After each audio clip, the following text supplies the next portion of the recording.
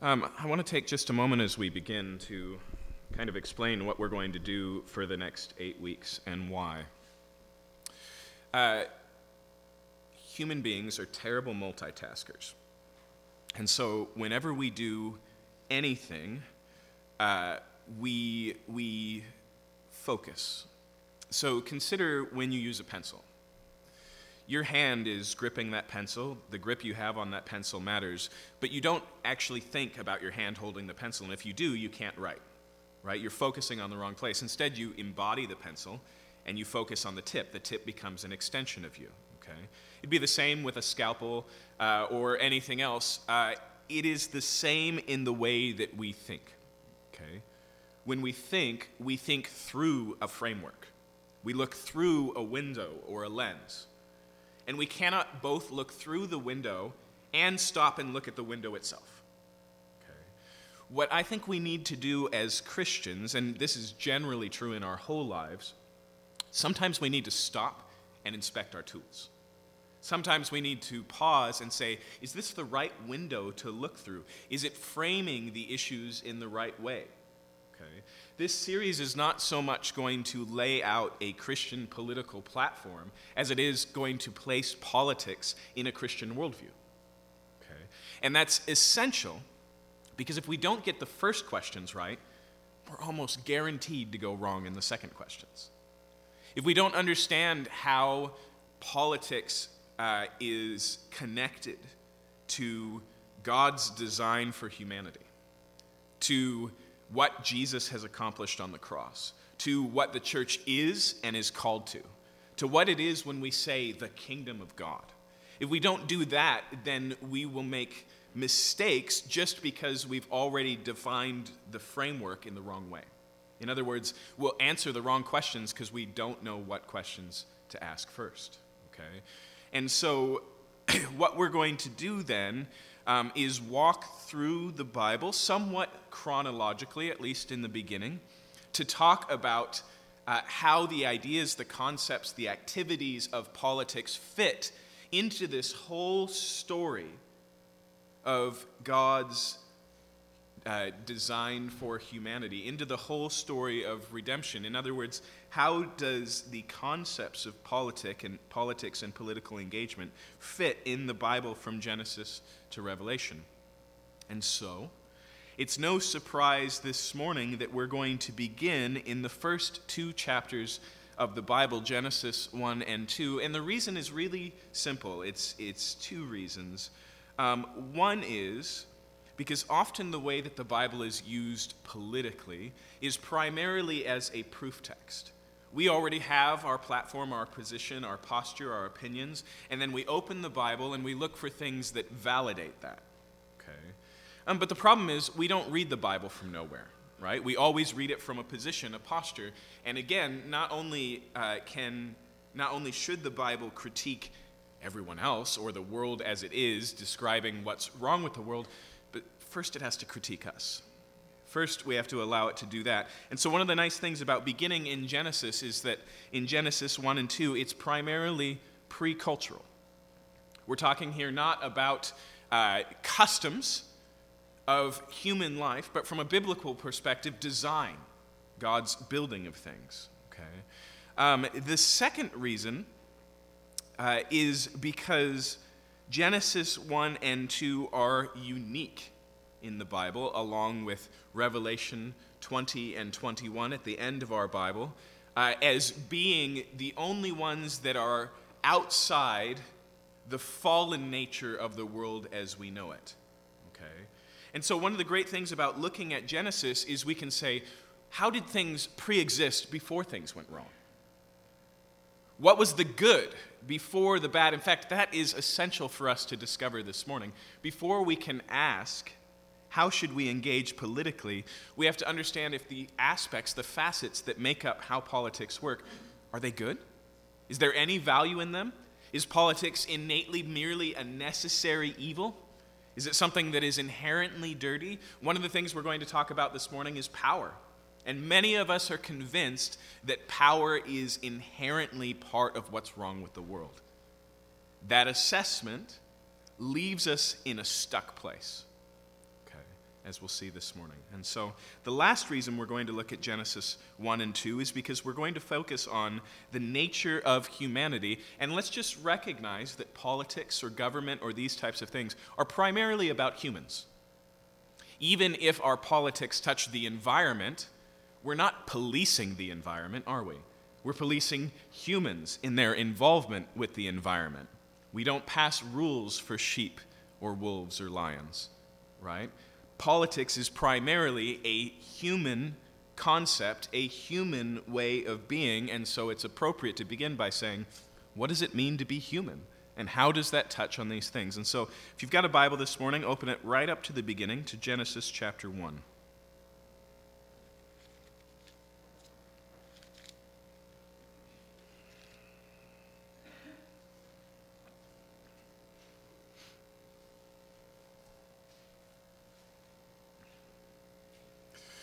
Genesis chapter 1 records the creation of the world, and it's laid out in these consecutive days of God speaking into existence the world as we know it.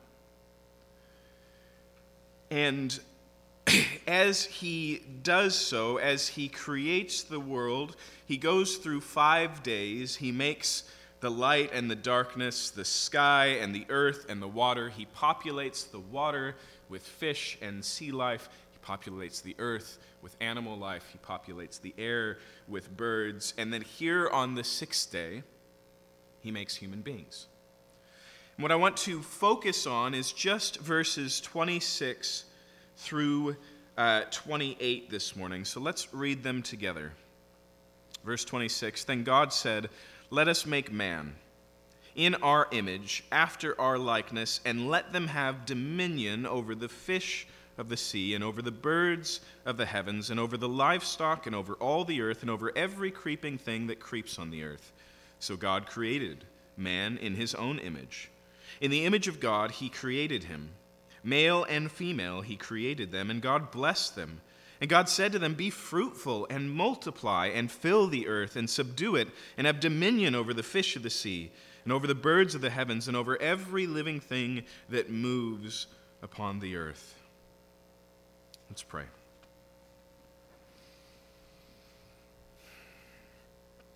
Father, as we look at this passage this morning, I pray that we would better understand ourselves in your design.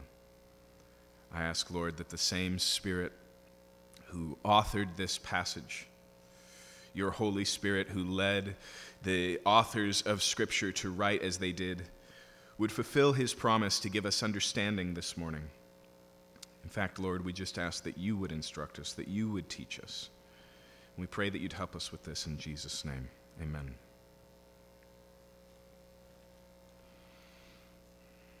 What I want you to see primarily this morning is that there's a connection between this Creator God who opens up in Genesis chapter 1 and creates the world, and populates the world, makes the world fruitful, and human beings in their plan, design, and destiny, who not just are put into this world, not just placed into this world, but have a position in this world that connects with that Creator God. In fact, the key phrase in this passage is this idea that God has created humankind, male and female, rich and poor, high and low, powerful and weak, children and adult, human beings as a whole, in God's image. There's a connection there. And I want to look at this connection from a couple of different lenses this morning, all which are tremendously foundational for our series going forward, for our thinking politically. First and primarily, I want to focus on the fact that the image of God, as it's laid out here, establishes dignity for humanity as a whole. Okay? The idea here is that human beings, apart from any action they take, apart from their first breath or first step, apart from their behavior, be it good or bad, are stamped with the image of their Creator. There's a connection there. There's a purpose there. Now, as theologians have talked about what it means to be created in God's image, they've drawn out a lot of connective tissue between us and God. In some ways, and notice it says after our likeness here, so that's appropriate. In some ways, they've said there are ways that human beings are uniquely like God that the rest of creation is not. So we are rational. God is rational. We have our wills, our volition, and the ability to operate them, and God has his own will. We are capable of art. That's why G.K. Chesterton famously said that art is the signature of humanity. We can cultivate, we can create. All of those are ways that we are like God. God creates and we subcreate. We cultivate. We take what he has made and we make it into things. God has made sound and we make music. Right? Okay. But there's a second part here, which is that the idea of an image is not just that we are somehow like God, but that we are called to represent him. In fact, notice when God commissions human beings, he says, be fruitful and multiply, and then he says, have dominion. That dominion, that call to rule, is directly connected to God's dominion.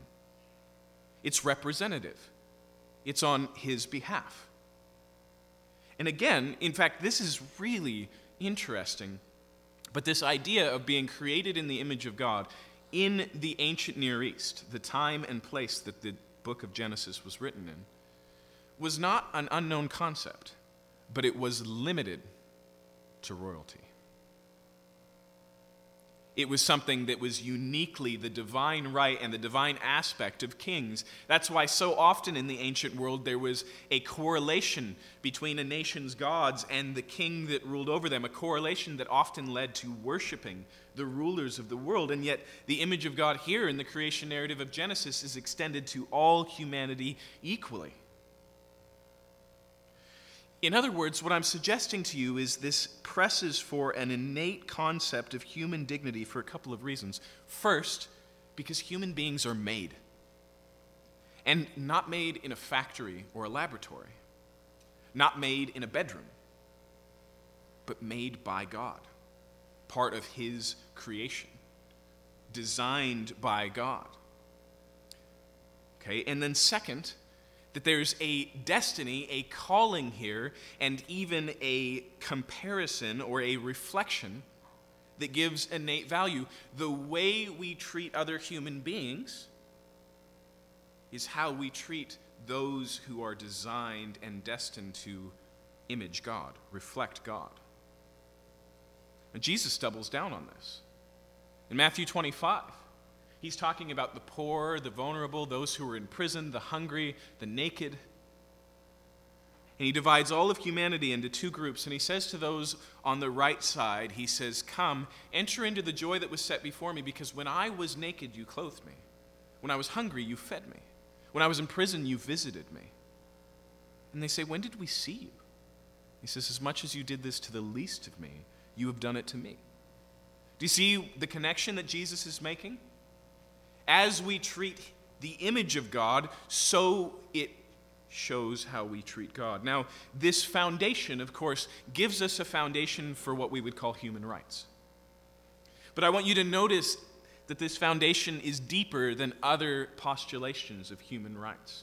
This is not merely autonomy. Humans are their own beings, and so you don't have the right to interfere with their autonomy. That definition doesn't go deep enough, and it tends to leave us in a place that has no foundation. Okay, they're autonomous, so what? I'm more powerful than they are. Why can't I use my powerful autonomy against your autonomy? Freedom is another way that we've tried to say. Rousseau, when he was laying out his idea of the social contract, which was his foundation for politics, he opens it saying, mankind is born free, but everywhere is in chains. Freedom was his foundation. But again, we have a problem. Why? Why should human beings be free? For what reason should we respect the freedom of others? Equality is another one that's expressed, right? Even in our own governmental documents. We hold this truth to be self-evident.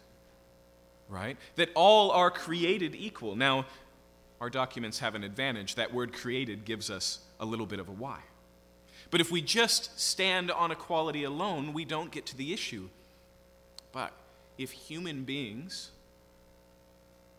are the property of God, created by God with an intention, commissioned by God, given value and worth by being his image bearers, then ultimately this pushes us further because it makes, again, our treatment of other human beings connected to our view of God. In other words, what I'm suggesting to you is that operating in a right view of human rights is not just about humanity, but divinity. It's not just a way of socializing, it's a way of worshiping. And it also, of course, comes with accountability. As you treat others, so you treat God. That foundation, as we can imagine, will become tremendously significant moving forward. But what's implied here is more than that. Not only do we see the dignity of humanity, but we also see delegation. You see, I think a lot of us stop with the image God at that spot, human rights. But delegation is significant here. Now, actually, I don't even want to use the word delegation. I want to use the word deputizing, okay? You know the history of that word, right? It's the Wild West. The sheriff doesn't have enough people. There's some sort of chaos in the city. And so he authorizes non-sheriffs as his deputies. Okay, he imbues them with his power and authority. Okay, that's what we see happening here. God deputizes humanity. He authorizes them. He empowers them. In fact, again, notice that there's a connection between these two things. And so God creates a world, and it's abundant and fruitful. In fact, the word that's used for animal life in Genesis 1 is swarming. Okay, that's a whole lot of life. And then he turns to humanity, and what does he tell them? He blesses them and says, be fruitful and multiply. In fact, there's a sense where God has done this in all of creation. He doesn't just create a lot of animals, he creates them capable of creating more animals, right? Each according to its kind. He doesn't just create a lot of trees, he makes it so trees are fruitful, which creates more trees, right? The principle of life is built in to life, and that's by the plan of the life maker. But with human beings, it goes beyond that because of this idea of the image of God. All of creation lives to the glory of God. All of it reflects his beauty as creator. All of it demonstrates his goodness. But only human beings are made in his image. And they, as the capstone here of creation, are called to rule like he does, to have dominion like he does. Now, like I said, this deputization is more than delegation. The idea is not that God has built something and then he hands humanity the keys and walks away. Right? Deputization, like I said, involves an empowering. It involves an authorizing. In other words, I'm not suggesting here that God has given human beings permission to rule as they see fit. Here, I've created this whole world for you. As much as human beings are a significant capstone of creation, the story of Genesis 1 is not anthropocentric. It's not focused on human beings. God didn't create this world as a gift to human beings, as its most essential reason for being. Instead, in a certain way, he created human beings for the world. This is one of the things that's really striking about this passage that I think we can miss. And remember again, this authorization, this foundation for authority is amazingly egalitarian. This is what it means to be human, not what it means to be a governor. This is what it means to be human, not what it means to be a husband alone, but also a wife. Not what it means to be a king, but also a citizen. Broadly and most foundationally, God has authored human life, given them ability to cultivate, like I said earlier, to create in the way that God does. Now, a lot of us get really uncomfortable with that word dominion because it makes us think of domination. In fact, we can't really go any further without talking about power. Because that's what God is doing here. He is both empowering humanity and he is entrusting them with power. Okay. I went digging for a passage last night out of C.S. Lewis in The Problem of Pain. C.S. Lewis, by the way, has a great ability, like we're trying to do this morning, to start way further back than you think you need to start. And so the first thing he starts talking about in pain, in The Problem of Pain, in the reality of suffering in the human life, is creation as God designed it, and what would it mean to have a world where just pain, not suffering, but pain, which he makes a different definition for, wasn't possible. And he basically says one of the things that makes possible pain is the fact that God has given us independent will and an environment that we can actually interact with, okay? And so he says we can take a stick physically and hit someone with it. And that's because we live in a world where there's physical objects that are separate from us, and we live in a world where there are physical people that are separate from us, and we, in a sense, are separate from God in that physicality, so we can do that. And then he says, but when we imagine a world without pain, a world without suffering, what is it that we're expecting? That every time a stick is swung in such a way that God just bends physics so that it doesn't make its impact? And he just points out we wouldn't be free. Right? There wouldn't actually be any distance or extension or any identity for each one of us without the ability to change, to interact with, to impact our surroundings. And if we've learned anything from thousands of years of human history, it's that we as human beings have tremendous impact on the world around us. Did God create this building? No. The city that outlies this building? No. Did God cut down the trees to make the room for this city? Did it cultivate all the hundreds of breeds of dogs that we have? Right? All of these involve the implementation of power. C.S. Lewis later in The Problem of Pain points out that a good deal of human suffering comes from just that place. When we ask the question, how can a good God exist with starvation and with war and with the atomic bomb? He says, did God invent torture? Well, those are uniquely human institutions. Now I think we're set up to understand why we have such reservations about power. Like the words of Lord Acton, right? Power corrupts, and absolute power corrupts absolutely. Right? That's our flagship statement about power. Most of this stems from Friedrich Nietzsche, okay, the German philosopher who basically said all of human life is basically the need to dominate. There's only so much to go around, and my desire is to have all of it. And so what we have in human life is just a butting up of one will against another, and even, he says, when we come together with short ends to accomplish our own domination conveniently.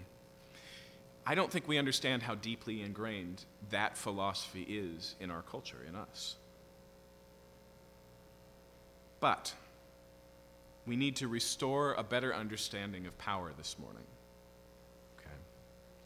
A great book that I'm currently reading, one that I would encourage you to pick up, is Andy Crouch's Playing God. And mostly it's a book about power. But this is the illustration that he gives that I find to be helpful for us this morning. He talks about the fact that when we go to take lessons in a musical instrument, okay, it involves power. Somebody has something we want. We pay them for that something. And he points out that transaction, the financial side of it, we call a zero sum. Okay? I walk away $50 poorer. He walks away $50 richer, right? That's the general way we think about power, right? There are resources. Exchanging of resources changes the balance of power, but that's not the only thing that happens. We also, through the power of our instructor, are empowered to better play an instrument. And does the instructor become weaker for sharing that power? No. He actually creates more power in the world, more power to make music without any loss to himself. So there is a possibility, theoretically, conceptually, in a power that is positive, that cultivates and grows. In fact, just look at the power here.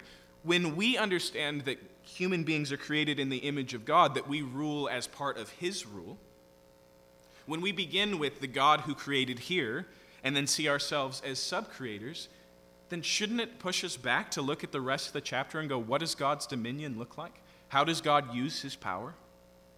Do we see a God who feels a scarcity of power in the universe and so dominates and crushes everything else so he can have it to himself? No, we see a God who, because of his own desire, just creates the world.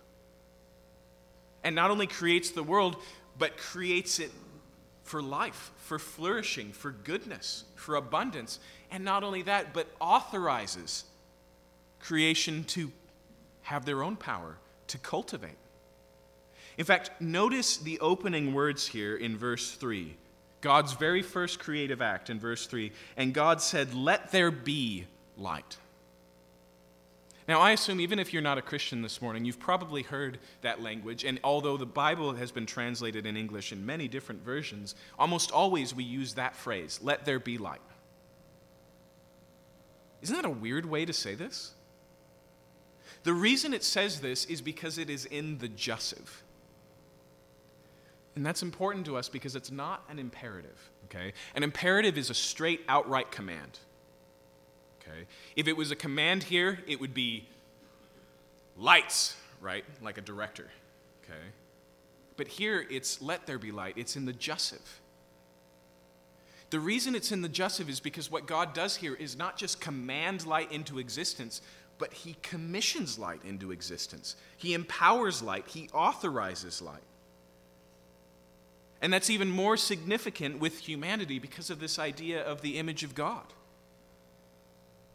He authorizes us. He deputizes us. Now, this is what I'm saying to you this morning, a couple of things. One, human beings are empowered, and all power we have is God's gift. In fact, if you want to use the language of authority, all authority we express is God's authority. It's not ours of our own right. This is no king of the hill philosophy where because I'm the strongest, I make the decisions. But this delegation, this idea of power, is towards human flourishing. Like I said, we can see it in creation. God's authority authorizes. It empowers. It cultivates the possibility of more power. God here in creation is much more like that piano teacher than a despotic ruler. That doesn't mean there aren't rules and organized, he has the power of life and death. He makes rules in the garden. But he still gives them a job. And this is the amazing thing about the world as we know it. Go back to that idea of domination. One of the ways the Bible is often criticized is right here we have all the evidence we need for the terrible way we take advantage of the environment. Right? We rape the planet because it says right here it's ours to rape. But think about it on a smaller scale. Rose bushes are beautiful.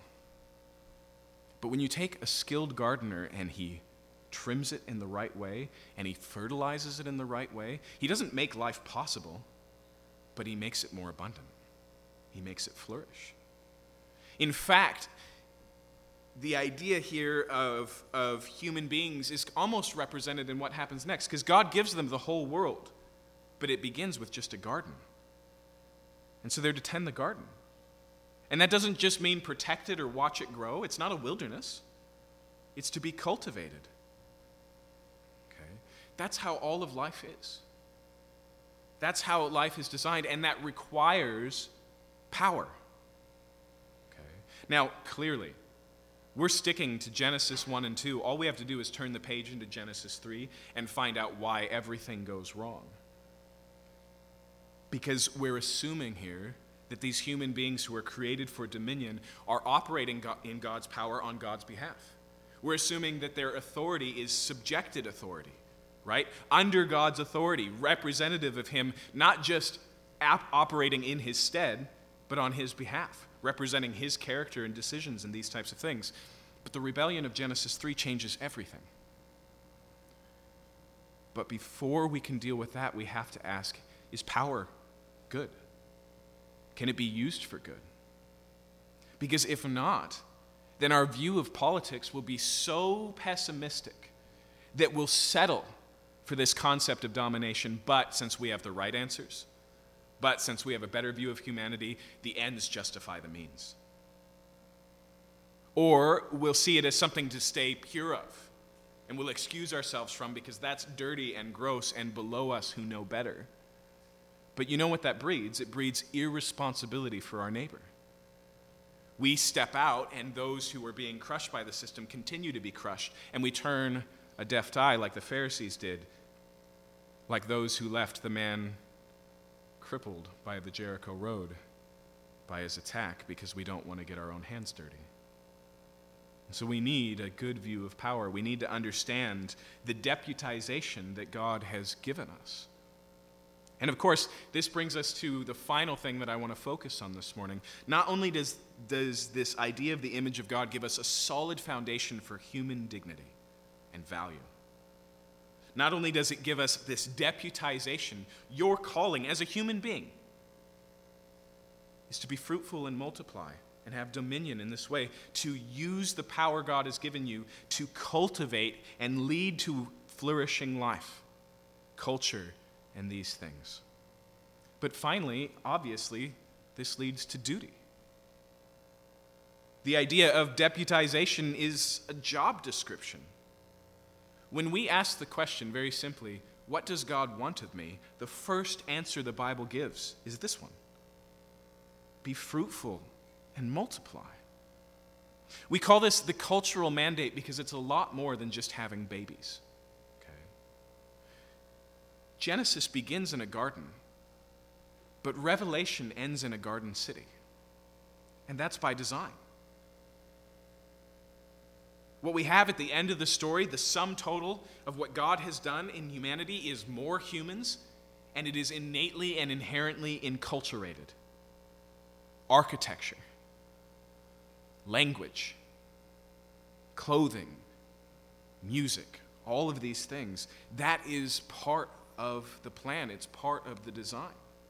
In fact, that's one of the duties that God has given us. It's innately social because the image of God is social. Look again at verse 26. So, pause for a second.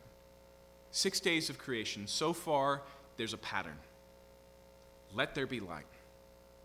Let the light be separated from the darkness. Let the land be separated from the sea. Let there be sea life. And then suddenly in verse 26, let us make. Do you see the difference there? I always think of it this way. If you were watching Genesis 1 as a stage production, you would hear this voice call out into the darkness, let there be light, and there would be light. Right? But when we get here, it's like behind the scenes conversation between those who are putting on the play. Let us make. Let us make man in our image after our likeness. Okay, I'm suggesting two things to you. Okay, one is that built into God himself is this social reality. What we as Christians have come to call the Trinity, the Father, the Son, and the Spirit. When the Bible says that God is love, it doesn't just mean that God is loving, it means eternally his character has been expressing love, and that requires community. Notice here that God creates man in his own image, but he creates mankind in his own image, male and female. In other words, none of us alone is capable of fulfilling the rule to have dominion. Adam and Eve can't cultivate the entire world as Adam and Eve.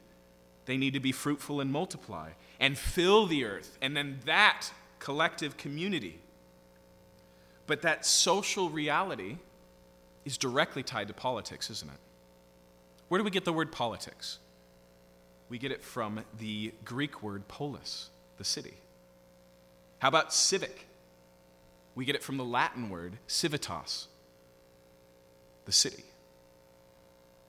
Okay. The whole idea of politics is based on the foundation of social interaction, of cultivating community, of being fruitful and multiplying.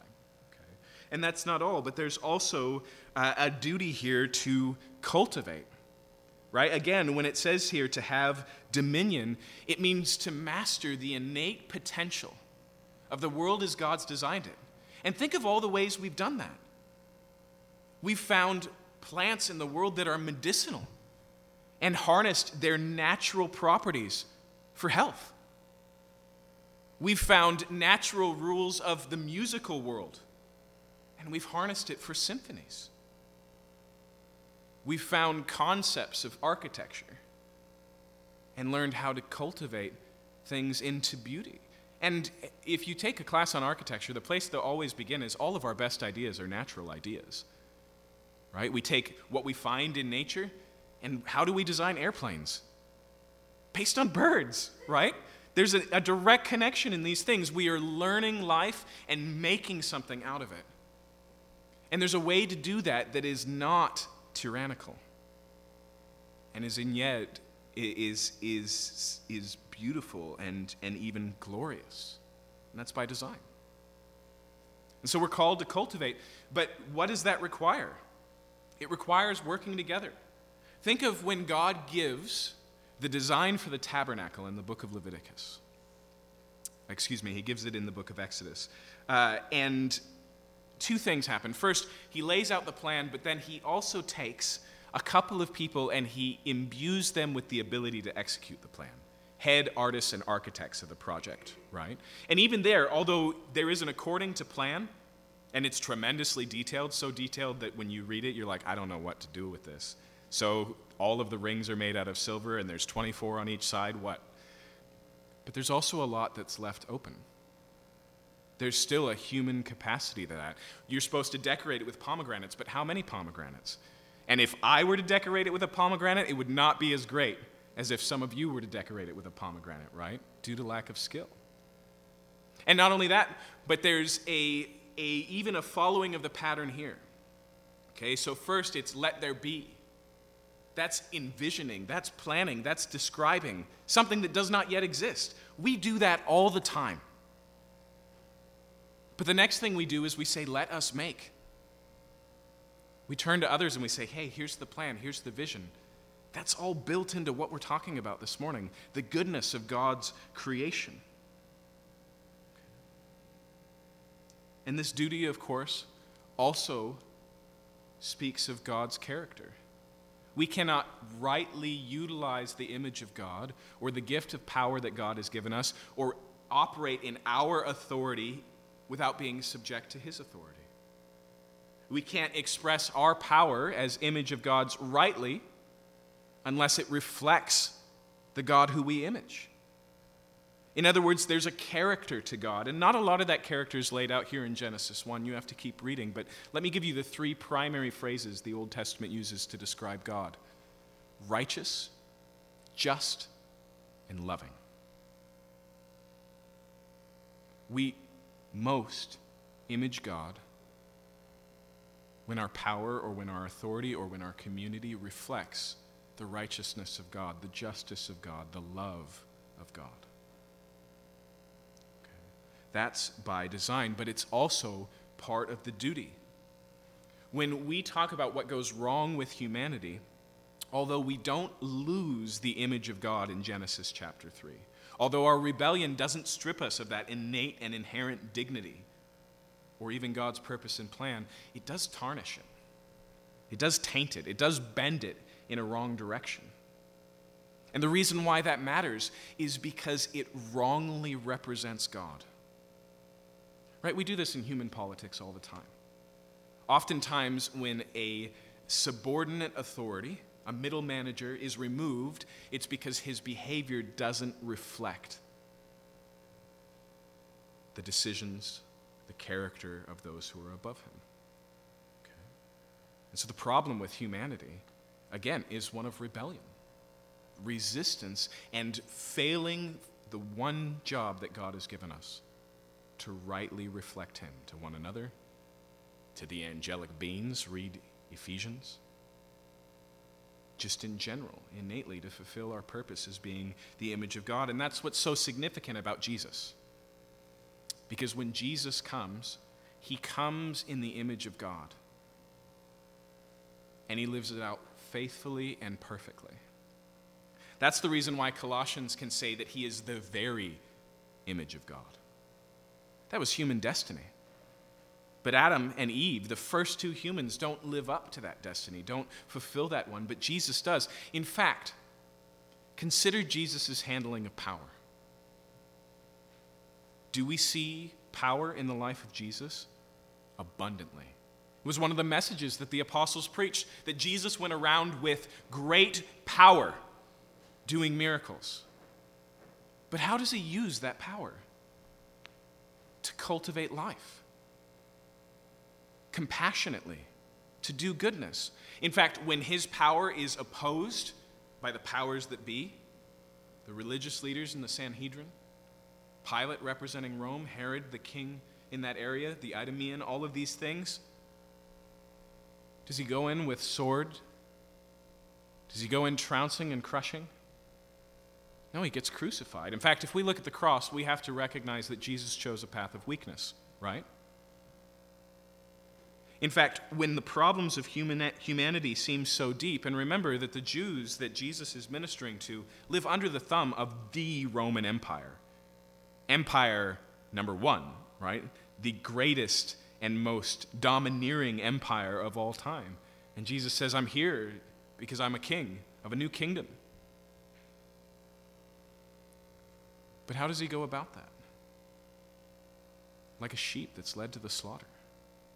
In weakness. In fact, it's easy to look at the crucifixion itself and call it foolishness, but Paul says it may be foolishness to the watching world, but it is what to believers? The power of God. Even there, what does Jesus do with his enemies? Does he crush them? No, he dies for them. And yet it's power. The full power of who Jesus Christ was, the full expression of what it means to be human, completely and utterly lived out. And he doesn't just do it to go, y'all are getting it wrong. Let me show you what it's like, and then, mic drop and walk off the stage. He does it to reinvigorate, to re-empower, to restore the image of God in us, to bring us back to the place that it's supposed to be. And do you see how these three ideas together have to be the foundation of everything we're going to talk about now? Even now, if you just stop and think, you'll already see missteps we make all the time, either when we explain away or excuse political involvement or the way that we go about it. Let me tell you this, that it is not just those who have given up hope who have taken the Nietzsche version of power. That is Republican and Democratic politics right now, every day. We think that the best way we can change the world is to stay in control or to get in control. And that the way that we shape the world is to dominate. And as long as we're at the top, everything will be okay. Or, like I said, we negatively resist all powers. Or we excuse ourselves from the cycle of power. But if these things are true, if God has designed us in human flourishing to be representatives of him on earth, it changes the language of all these things. But this is not enough for a political theology. We have to go, but what about the reality of the world we live in? Here's the design, here's the ideal, here's the plan, but none of us live in Genesis 1 and 2, do we? And so we have to move forward. We have to lay out other pieces. Obviously here, at least I would assume you asked this question. It's the first question I asked. It defines our next sermon. Well, if everybody's supposed to do this together and equally, then why government? Why authority structures? If this is so egalitarian, why these things? And we'll deal with that next week as we look at Genesis chapter 9. But here's where I would leave you this morning. As far as I can tell, only this Christian beginning lays a foundation strong enough for human flourishing. Only the Bible is this optimistic, even though we'll see it's also, in another sense, tremendously pessimistic. Only the Bible roots us in relationship to God in such a way that it gives us dignity, that it defines and empowers the purpose, and that it cultivates a sense of duty that's not disconnected from God. And the last thing I want to point out is that this is so good. That's the repeated refrain of God's own assessment of creation, right? Every day he finishes, and God saw what he was made, and he said that it was good. And after he makes human beings, he looks at it, Adam and Eve, and he says, this is very good. Okay. This is where our view begins. Not with a burned out cynicism and frustration of the horrors of the world. Although this clearly makes the horrors worse, doesn't it? The brightness of this vision just shows the darkness of our own reality. But it also shows foundationally, just as we've seen with everything else, that it begins with God's good creation, his good design, his good plan, one that is worthwhile and therefore worthy of not just thanking God for, but worshiping him for. And again, we do that when we care for the needs of those around us. We do that when we fight for justice as opposed to injustice. We do that when we collaborate together to build a better world. And you don't have to be a Christian to do these things, but we as Christians have a foundation, we have a reason, we have a subfloor that we've built on that leads to these things. Let's pray.